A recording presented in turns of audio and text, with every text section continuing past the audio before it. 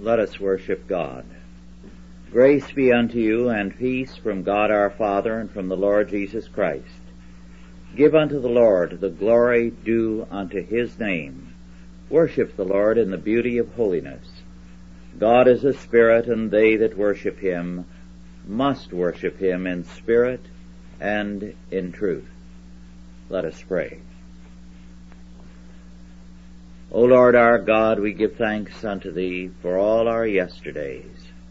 We thank thee that our hand, when placed upon thy plough, means thy providential government, and that all things work together for good to them that love thee, to them who are the called according to thy purpose. We rejoice in thy mercies, and in all thy promises to us in Jesus Christ, which are yea and amen. Teach us so to walk, that taking hands off our lives, we commit them into thy keeping, trust in thy government, and rejoice in thy mercy. In Christ's name, amen.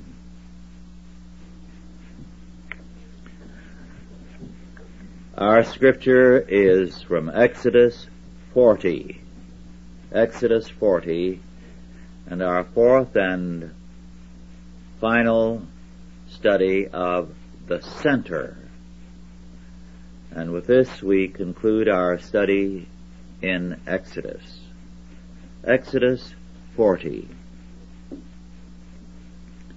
And the Lord spake unto Moses, saying, On the first day of the first month shalt thou set up the tabernacle of the tent of the congregation. Then skipping to the 17th verse, And it came to pass in the first month, in the second year, on the first day of the month, that the tabernacle was reared up. Then verse 22, And he put the table in the tent of the congregation upon the side of the tabernacle northward, without the veil. And he set the bread in order upon it before the Lord, as the Lord had commanded Moses. And he put the candlestick in the tent of the congregation over against the table on the side of the tabernacle southward. And he lighted the lamps before the Lord, as the Lord commanded Moses. And he put the golden altar in the tent of the congregation before the veil, and he burnt sweet incense thereon, as the Lord commanded Moses. And he set up the hangings at the door of the tabernacle. Verse 30, And he set the laver between the tent of the congregation and the altar, and put water there to wash withal.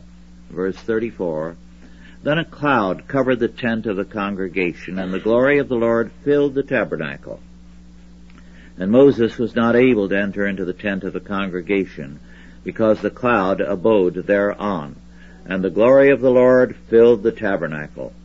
And when the cloud was taken up from over the tabernacle, the children of Israel went onward in all their journeys. But if the cloud were not taken up, then they journeyed not till the day that it was taken up. For the cloud of the Lord was upon the tabernacle by day, and fire was on it by night, in the sight of all the house of Israel throughout all their journeys. Within 2 weeks of 2 years after the first Passover, the sanctuary was completely constructed. It took perhaps 6 months to complete, according to some scholars. In verses 9 through 16, we are told that when all things were in place, certain things were anointed, not only things, but also Aaron and his sons. The Greek word for anointed is our word Christ, the anointed one, or in the Hebrew, Messiah. The priesthood so anointed is declared to be an everlasting priesthood in verse 15, although it ended in its temporary form with the fall of Jerusalem. But the everlasting priesthood continues in God's great anointed one, Jesus Christ. In verses 1 through 16, we have the instruction for the erection and the anointing of the sanctuary. Then verse 17 gives us the date of this event. In verses 18 through 33, we are given an account of the actual erection, plus the fact in verses 23 and 29 that Moses had the privilege of conducting the first acts of worship as God commanded. Moses was assisted by Aaron, but in this instance, Moses had priority over Aaron in the sanctuary. The pillar and the cloud of God's presence and glory filled the sanctuary. In verses 36 through 38, Israel is ordered to move and to halt, only as guided to do so by God. Man cannot move ahead of or in contradiction to God without judgment.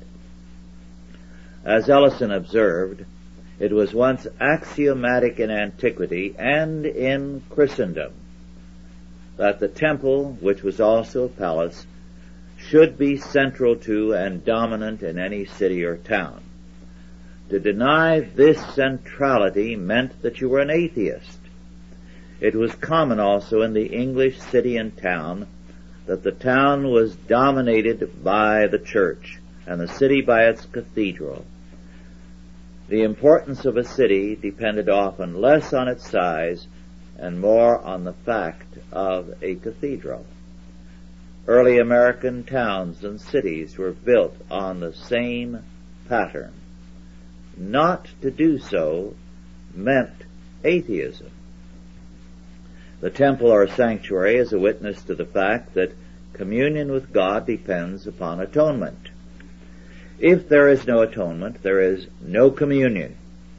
Because a covenant is a law treaty, a broken law means a broken covenant and the penalty of death. There can be no restoration of communion and community without the death penalty, without atonement. And the temple system tells us that God provides the sacrifice of atonement. Only by atonement could the wrongdoing or sin be covered and blotted out.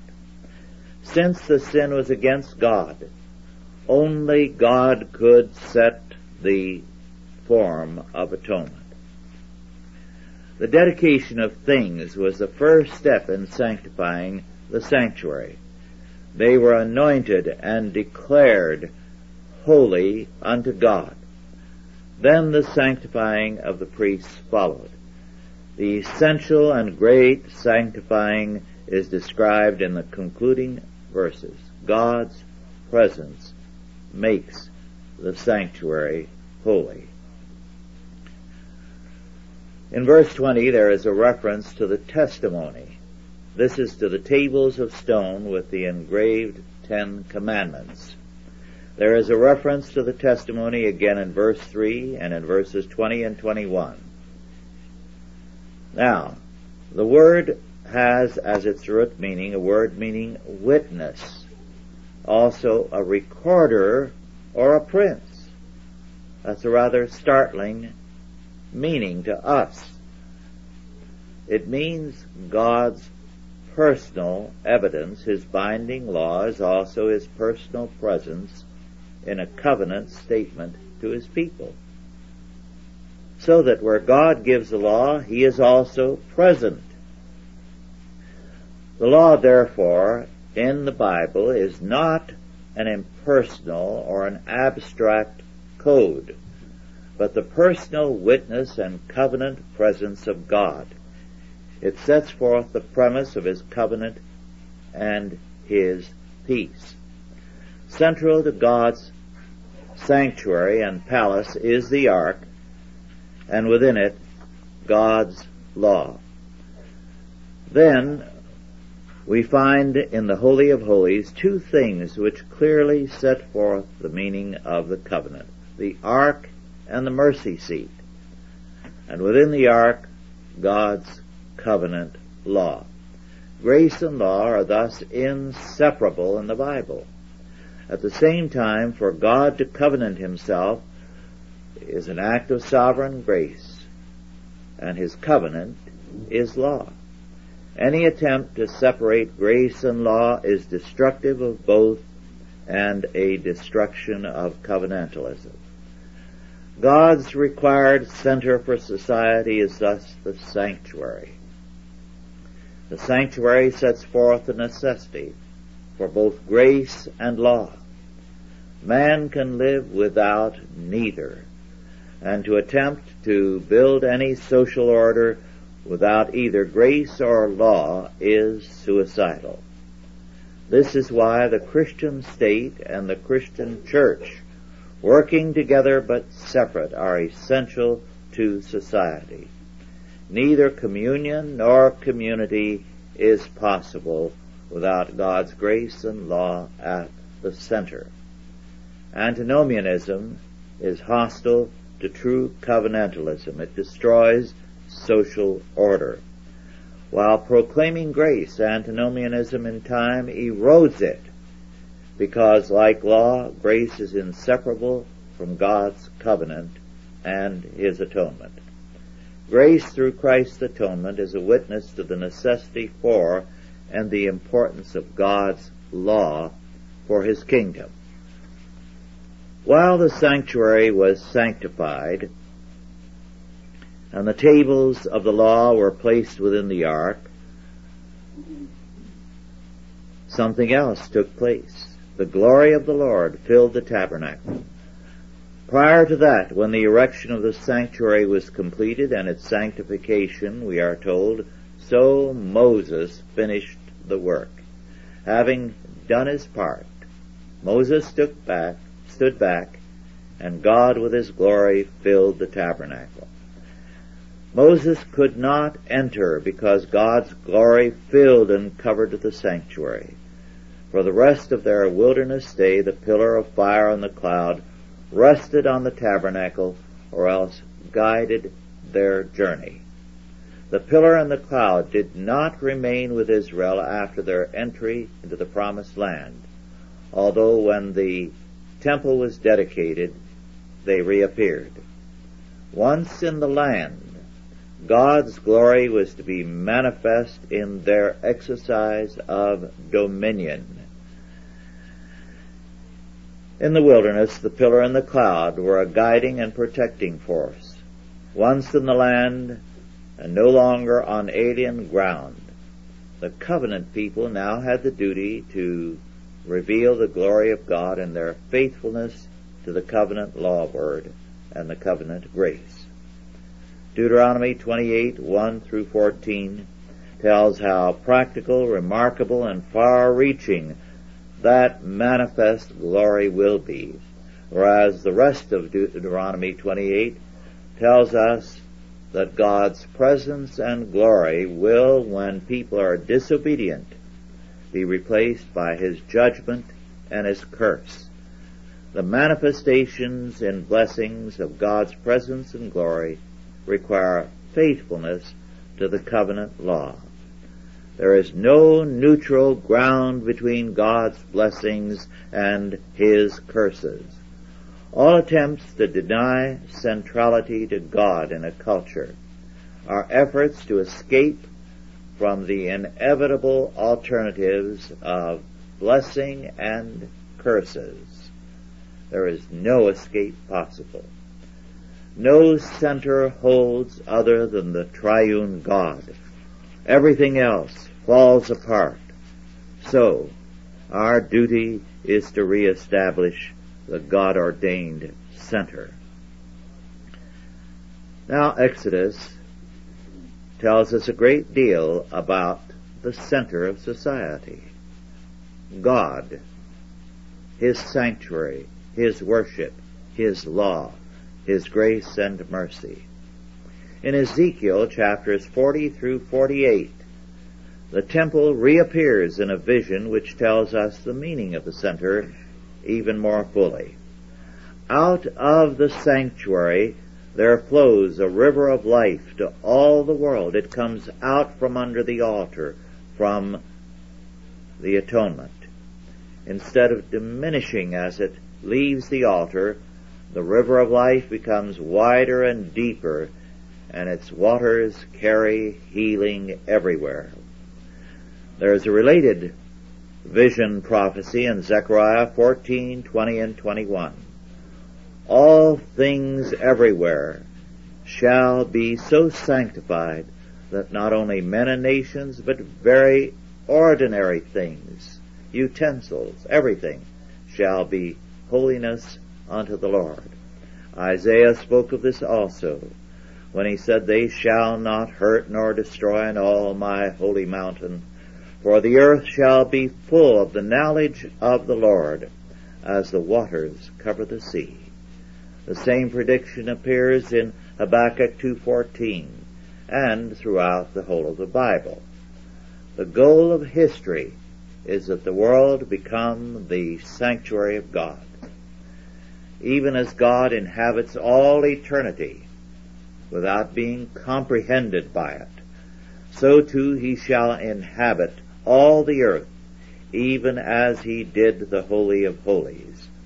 The world must become and shall become the sanctuary of God. So we are summoned to be wise-hearted and willing-hearted in the preparation of God's ordained sanctuary, this earth. The center cannot be limited to a place made with hands. It must comprehend the whole earth. God must be at the center everywhere and in all things.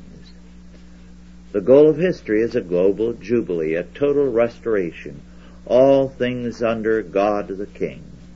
The center must govern our lives and our world, and this means bringing all things into captivity to Jesus Christ. David in Psalm 86 verse 9 declares, All nations whom thou hast made shall come and worship before thee, O Lord, and shall glorify thy name. If a church does not see itself as an embassy of the great center, God in his glory, it is a false church. It is the duty of the true church to seek the preeminence and the rule of God in every area of life and thought. So Exodus is a very important book. The very word Exodus, as Luke 9:28 and through 31 makes clear, when it speaks of our Lord's decease, which he shall accomplish at Jerusalem, the word decease is Exodus, ex-hodos, hodos meaning way. So God shows us the way of the Lord through Christ. Jesus Christ, as God incarnate, leads the way into the very presence of God. The false center, Jerusalem, is destroyed, and the true center, our Lord says, is himself. Destroy this temple, and in 3 days I will build it again, he told the court. And the veil of the temple was rent in twain from top to bottom, according to Matthew 27:51. The old temple was a false center. It had profaned itself, so God profaned it. And 1 Peter 4:17 tells us that now, in the gospel age, judgment must begin at the house of God. Those churches which have made themselves into false and evil centers, which point to the wrong way, the wrong Exodus, shall be profaned by God. For God's covenant people, our Lord's Exodus means going from captivity to freedom, and from the realm of death to the realm of resurrection. The whole goal is cosmic in scope. And the great error of Israel was to limit the Messiah to a nationalistic goal. And the great error of too many churches now is to limit it to a humanistic goal, the social gospel. Or, with others, to purely personal salvation, saving souls. But God's purpose is that the whole earth be filled with his knowledge as the waters cover the sea. Psalm 117, the shortest chapter in the Bible celebrates this fact. It stresses God's merciful kindness. It declares that all nations are to serve Him. The center is not man, nor man's political state, nor man's institutions. It is God and His kingdom, His reign, His rule. We are summoned to praise God for His merciful kindness, for our salvation is all of grace. But even as the construction of the sanctuary required willing hearts, wise-hearted men, we cannot have the center and its transforming power in our society or the world at large without free will offerings above and over the tithe. The tithe is to maintain the present work. The free will offerings go to extend it. There has been a long and ongoing debate in the church on free will versus predestination, in the sense that these advocates of free will use the term, the idea is a myth, an impossibility. No creature has free will. No one chooses the day of his birth, the race, the family, his sex, the time of his birth, the century, or anything else, or his aptitudes. He only develops what he has. Free will is an absolute concept. It is impossible for man. We have responsibility and accountability, a very different thing from free will. It is a grim irony that the only references in the Bible to free will have to do with offerings to God above and over the tithe. So, let those who insist on free will demonstrate it in God's appointed way by giving freely and generously above and over the tithe to God's kingdom work. The kingdom of God cometh not by disputation. It rests, humanly speaking, on God's appointed way, on the willing-hearted and the wise-hearted. When men have their lives governed by the only true center, Jesus Christ, then their giving will also be so governed. Then the power and effect of the center will radiate into all the world. Let us pray. Our Father, we thank Thee that Thou hast summoned us to the center, to Christ, and summoned us to make Him the center of our lives and of our world, our time, our homes, our work, everything, and to give ourselves to be wise-hearted, and to give our free will offerings for the extension of Thy kingdom. Bless us to this purpose in Christ's name. Amen. Are there any questions now with regard to our lesson?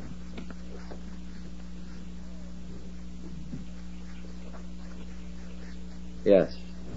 Could you briefly address verse 35 where it says that Moses was not allowed to enter into the tabernacle? It would seem of all people he would be the most deserving, but apparently it's not a matter of deserving.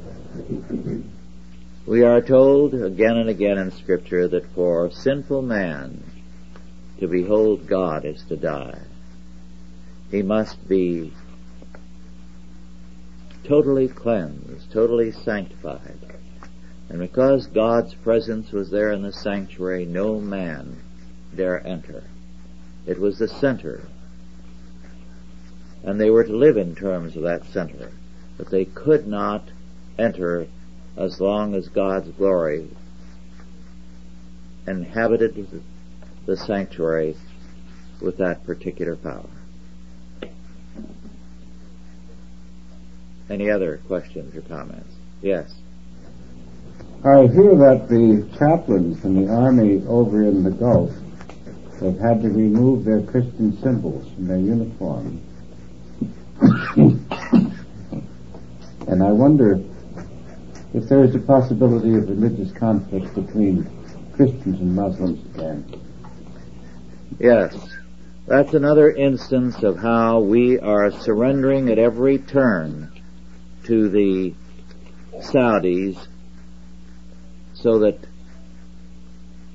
not only are Bibles not to be shown publicly, they are to be hidden books, but the cross cannot be shown, nor any public worship. And we're surrendering to this, and I would say the chaplains who go along with that are guilty before God. What they are saying is that our presence there to defend a country which, with untold wealth, has taken no steps really of any substantial form to defend itself, and for them to dictate terms to us is evil. They have only an army of 60,000. They have an Air Force which is totally trained and totally supplied by us. Their army of 60,000 we've trained and we've supplied, and yet we allow them to dictate terms to us. I don't see how we're capable of winning a war when we are such Casper milquetoasts. And the chaplains are saying that they are not under God, but under Washington and George Bush. I think one of the interesting developments which no other country has followed has continued for some time in the British Navy. In the British Navy, the chaplains are not a part of the Navy. From way back, they have refused to be a part of the naval force. They are civilian help on board the ship, conducting religious worship under the jurisdiction of the church and with no relation to the Navy. It's the only example of that type of stand. And yet nobody else has picked up on that.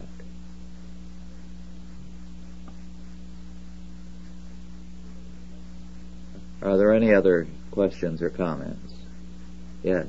A question relating to this no man seeing God. When Moses came down from the mountain after receiving the law, his face was shining from the glory of God. I've always wondered how that could be that he didn't behold God and still his face was shining. Yes. We are told he saw, as it were, the backside, or the reflection, really, of God.